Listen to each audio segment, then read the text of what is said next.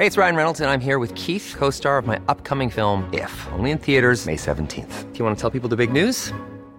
All right, I'll do it. Sign up now and you'll get unlimited for $15 a month and 6 months of Paramount Plus Essential Plan on us. MintMobile.com/switch. Upfront payment of $45 equivalent to $15 per month. Unlimited over 40 gigabytes per month. Face lower speeds. Videos at 480p. Active Mint customers by 531.24 get 6 months of Paramount Plus Essential Plan. Auto renews after 6 months. Offer ends May 31st, 2024. Separate Paramount Plus registration required. Terms and conditions apply if rated PG.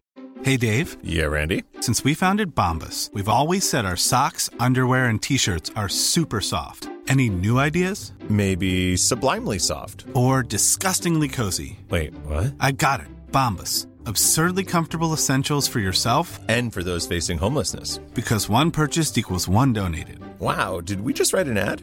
Yes. Bombas. Big comfort for everyone. Go to bombas.com/ACAST and use code ACAST for 20% off your first purchase.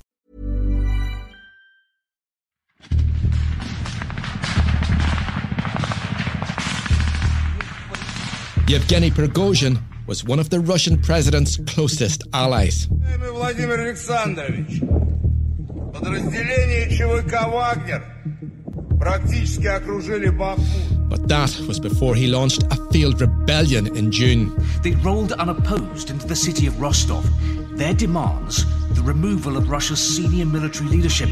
And then they marched on in the direction of Moscow, in a direct challenge to the authority of President Putin. Now, the leader of the Wagner Group is believed to be dead.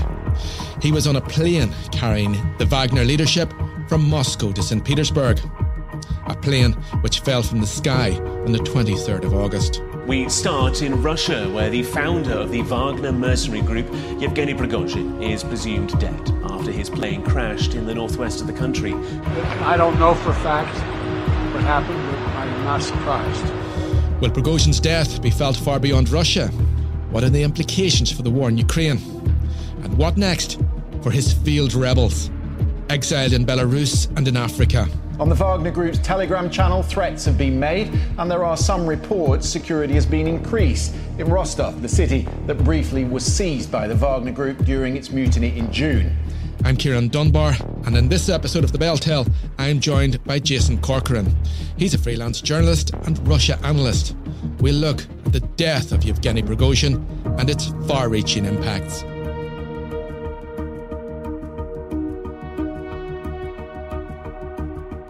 Jason, you're very welcome to The Bell Tell. Thank you, Kieran. Now, Jason, first of all, can we start? I'm sure at this stage, most of us know who Yevgeny Prigozhin was, but could you remind us of who he was? Prigozhin has been box office for the Western media for the past at least 2 months since his aborted coup. But he's a very interesting and complex individual. He's worn a couple of different hats during his career. He was a convicted criminal. He was a restaurateur, a caterer, the head of an internet troll army in St. Petersburg, a mercenary leader, which we know. And I would add troublemaker and rabble-rouser. He comes from St. Petersburg, same town as Vladimir Putin, and his father died when he was young. So we believe there was a lack of discipline in his youth, and he got into lots of strife, petty crime and violent crime on the streets of St. Petersburg. And he did time. I think he did about 9 years in prison for theft. And then he came out of prison in the early in the 1980s, and his parents had a business selling hot dogs on the streets of St. Petersburg, and he got involved in this.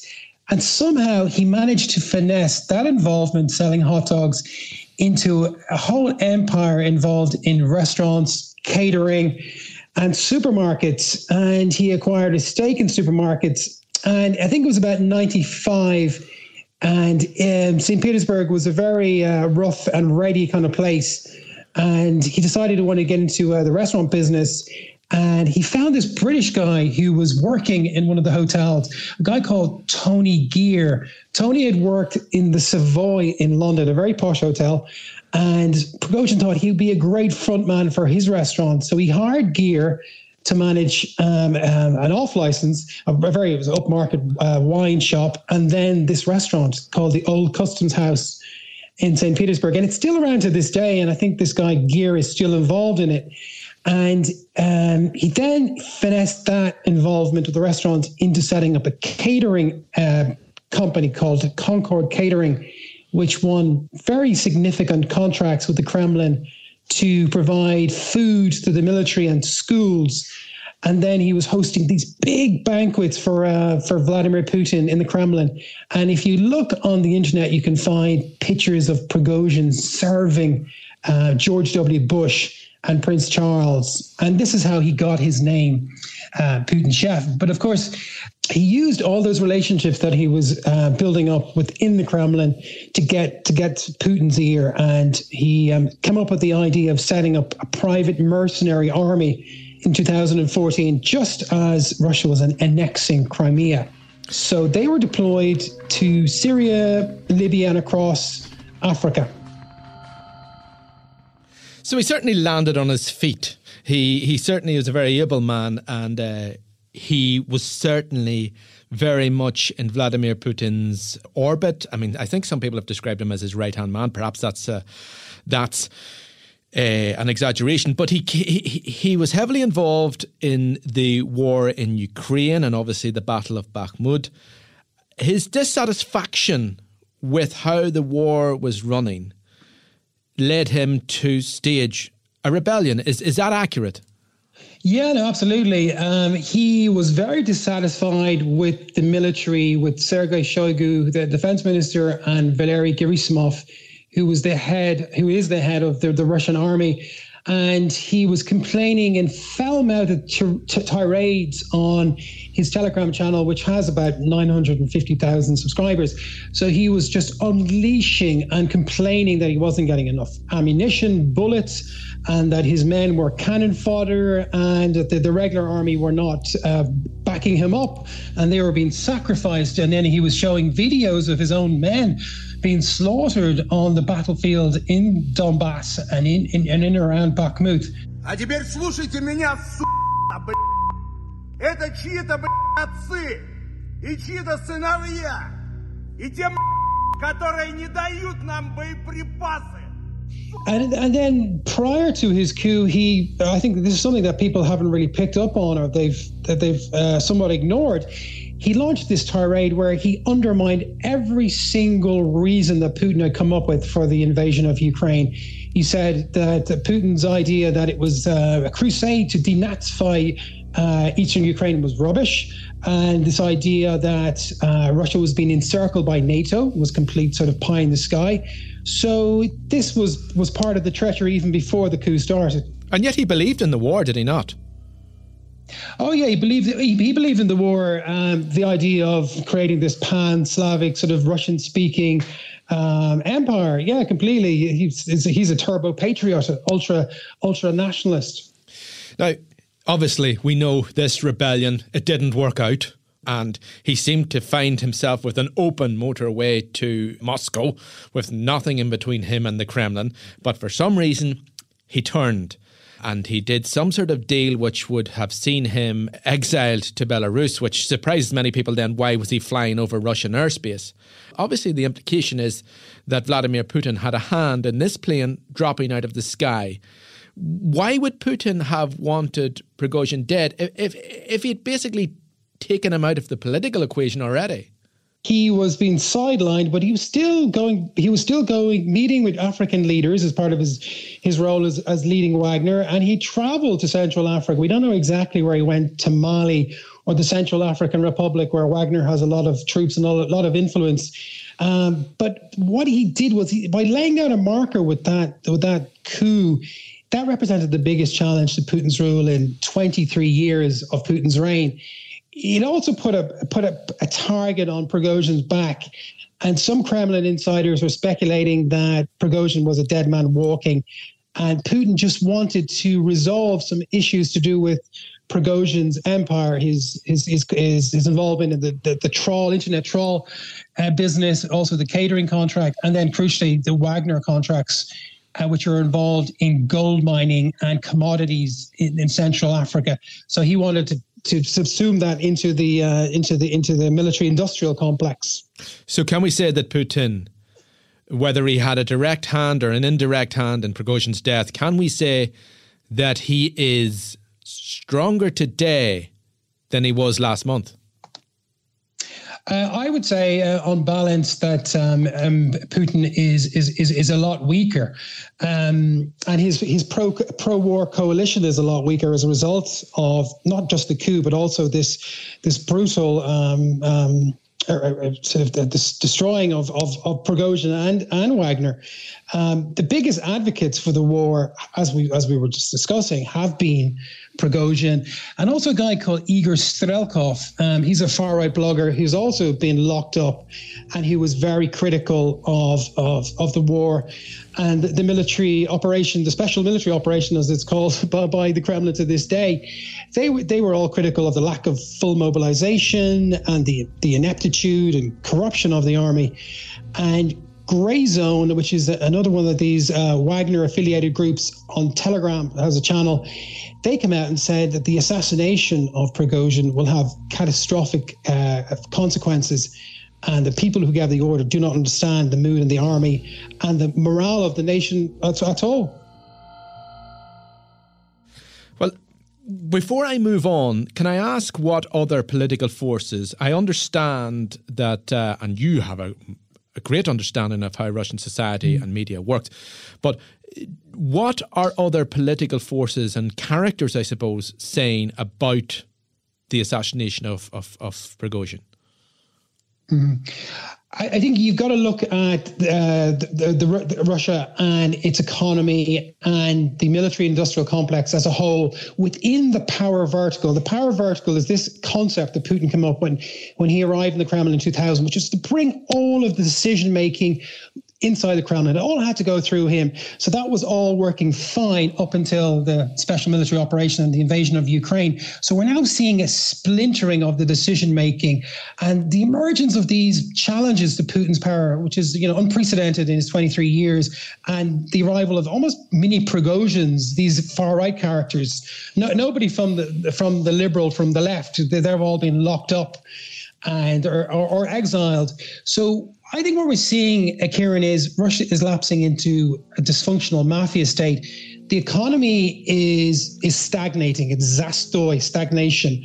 The ruble has collapsed, and the state is seizing Western assets like Danone and Carlsberg. And I've heard that the Irish government's Quinn assets, which include a very, very large skyscraper, an office block, and a logistics centre in Kazan, they could be seized by the state. So I think we're seeing lawlessness and arson sort of for insurance scams, and banditry, which were prevalent when Putin came to power in the 1990s, are back on the rise again.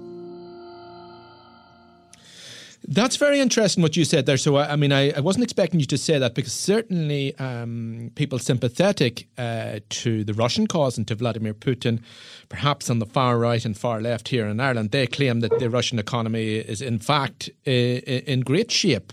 You're saying that's not the case? Officially, if you believe Rosstat, which is the Kremlin statistics agency, of course, the first decree that was issued after the war started was that the Rosstat could be very economical with the actuality. So they've stopped issuing a lot of statistics to do with the export of energy, which is very crucial to Russia's economy. So officially, Rosstat and the Kremlin are saying that there will be growth this year of 2% compared to 4% last year. A lot of Western economists don't fully believe those numbers. And I think what you have is, so there's a lot of growth in spending in the military-industrial complex. And Putin has extended the social welfare state. So there is money sloshing around, but then at the same time, you've had 1 million plus men flee the war, and then those who've died in the meat grinder. So there's a huge labor shortage. And they once had a very, very sort of very, very active and resourceful tech sector, and that's stagnating, and the state is trying to take over everything, and they can't do it. So they don't have the ingenuity or the innovation. So I think we're seeing signs of that certainly in the cities, stagnation and a lot of depression, which is reminiscent of the wild chaos of the 90s.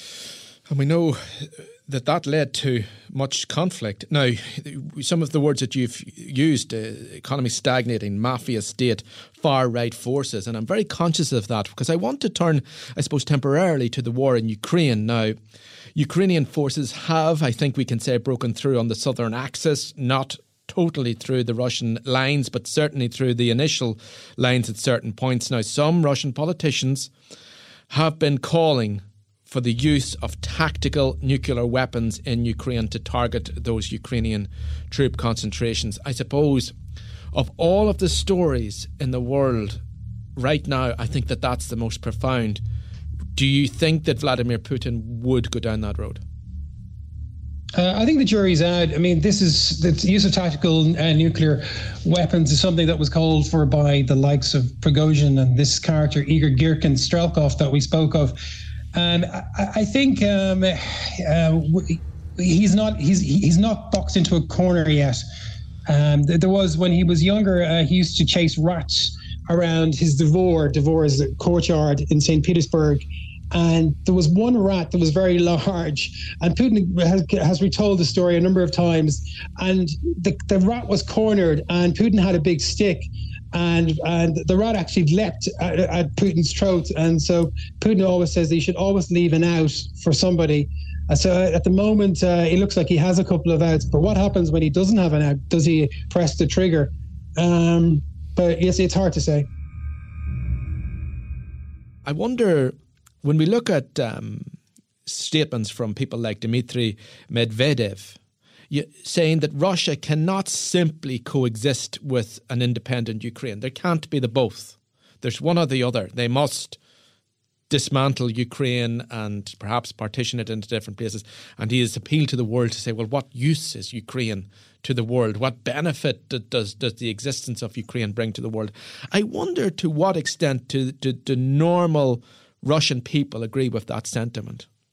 Well, from my experience, I've related to a Russian. I'm married to a Russian, and we have extensive friends and relatives. And I lived there for 15 years. I don't think what Dmitry Medvedev says tallies with what I hear from our friends and relatives. Dmitry Medvedev, cast your mind back, was president from 2008 to 2012. A former lawyer, he came in, and he was this liberal guy. He went to Silicon Valley, and he had hamburgers with the US president, Barack Obama. And he had an iPhone, and he was sort of embracing the West. And he was talking about stamping out legal nihilism and making Moscow a financial center to rival London and New York. So, and then, so he loses power when Putin comes back in 2012. So he was just a seat holder. So we all thought that this was a change of tack. There was somebody else coming in and was going to integrate Russia with the West. But he was just somebody who was keeping the seat warm. And then he became sort of increasingly sidelined. And then when the war starts, he sort of resurfaces again. He's still deputy head of the Security Council, which is nominally an important position. And now he's the biggest turbo-nationalist right-wing hawk. So I don't think what Medvedev says tallies with what I'm hearing from my friends and relatives. I'm just wondering, and I think we have to put it in context as well. I mean, there's no sign of any forces in Ukraine saying, look, we've had enough, we must sue for peace and ask for terms. There's no, at the EU level, at the UN level, there seems to be really no peace plan beyond a military victory for Ukraine. So perhaps the question is somewhat unfair, but is there any prospect of peace emerging from some sort of pro-peace forces from within Russia? I think it's highly unlikely, because a lot of these guys, Alexei Navalny, who would be pro-peace, he's the leader of the opposition, and he was the most significant threat to Putin's reign prior to Prigozhin. And Prigozhin was very short-lived, of course. That the coup only lasted 24 hours. Navalny, he brought hundreds of thousands of people onto the streets of Moscow to complain against Putin and his ruling party, a party of thieves and scoundrels, he called them. So he's been sidelined, and all of the other sort of guys on the liberal side who would be sort of in favor of peace, a ceasefire, or some sort of demilitarized zone or something, they're all locked up or in exile or have been poisoned or killed.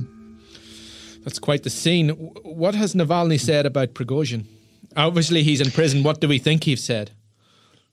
No. Navalny, he actually has access to the Western media through his lawyers, and he regularly issues statements which are then filtered through Navalny's Twitter feed and through Telegram and to his contacts. So Navalny said that Putin had envied the popularity that Prigozhin and his Wagner comrades had in the people's eyes, and he hated them for it.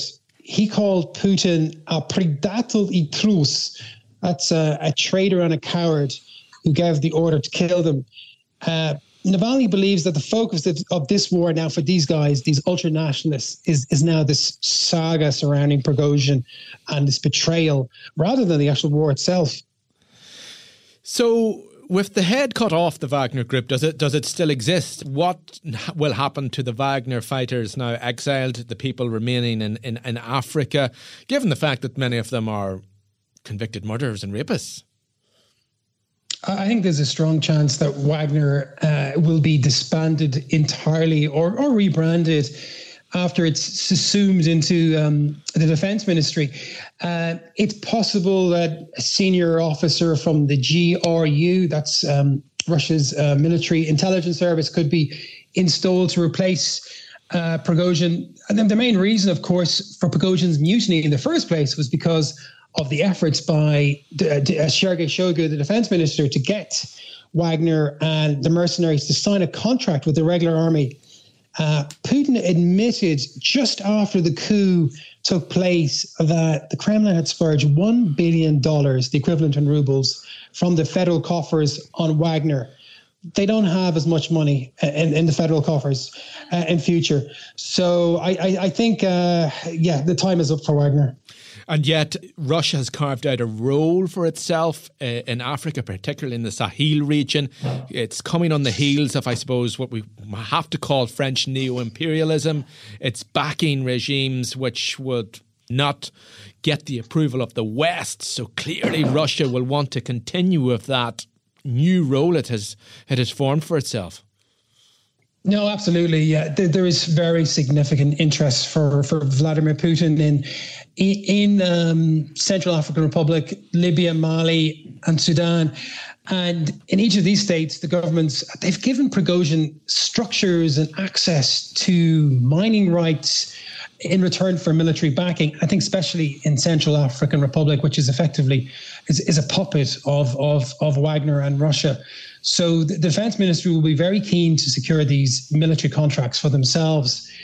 But at the same time, Kieran, we have seen in the last year, since the year and a half since the military operation started, there's been an explosion of mercenary groups set up in Russia and who are active internationally.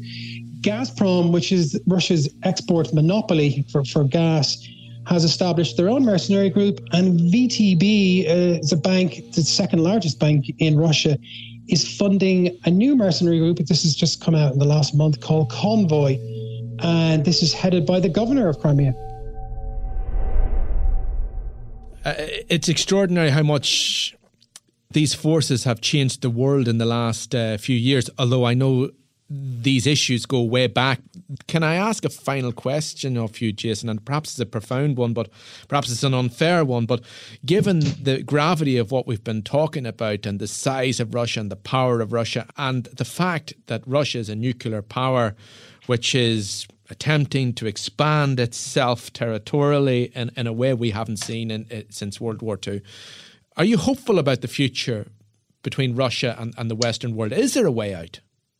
I'm hopeful of the future. As long, I have many friends and relatives, and there's people like Navalny who believe in making Russia, integrated part of the civilized West. And, Putin he's 70 years of age. The average mortality rate of men in Russia is 64. And Navalny is 47. And Putin is running for president again in March, it'll be his fifth term, and he's not going to last forever. He's human like the rest of us. So I'm hopeful that even if somebody replaces him, even if there's a palace coup and somebody comes in who's as extreme as Putin, they'll want to do a deal with the West. they'll want to have sanctions dropped. They'll want to get access to their yachts in Saint-Tropez to visit their girlfriends in Londongrad and travel and to enjoy the finer things in life. Jason Corcoran, thank you very much. This episode of The Bell Tale was produced by myself, Kieran Dunbar, sound designed by Graham Davidson. Clips from BBC, Channel 4 and Sky.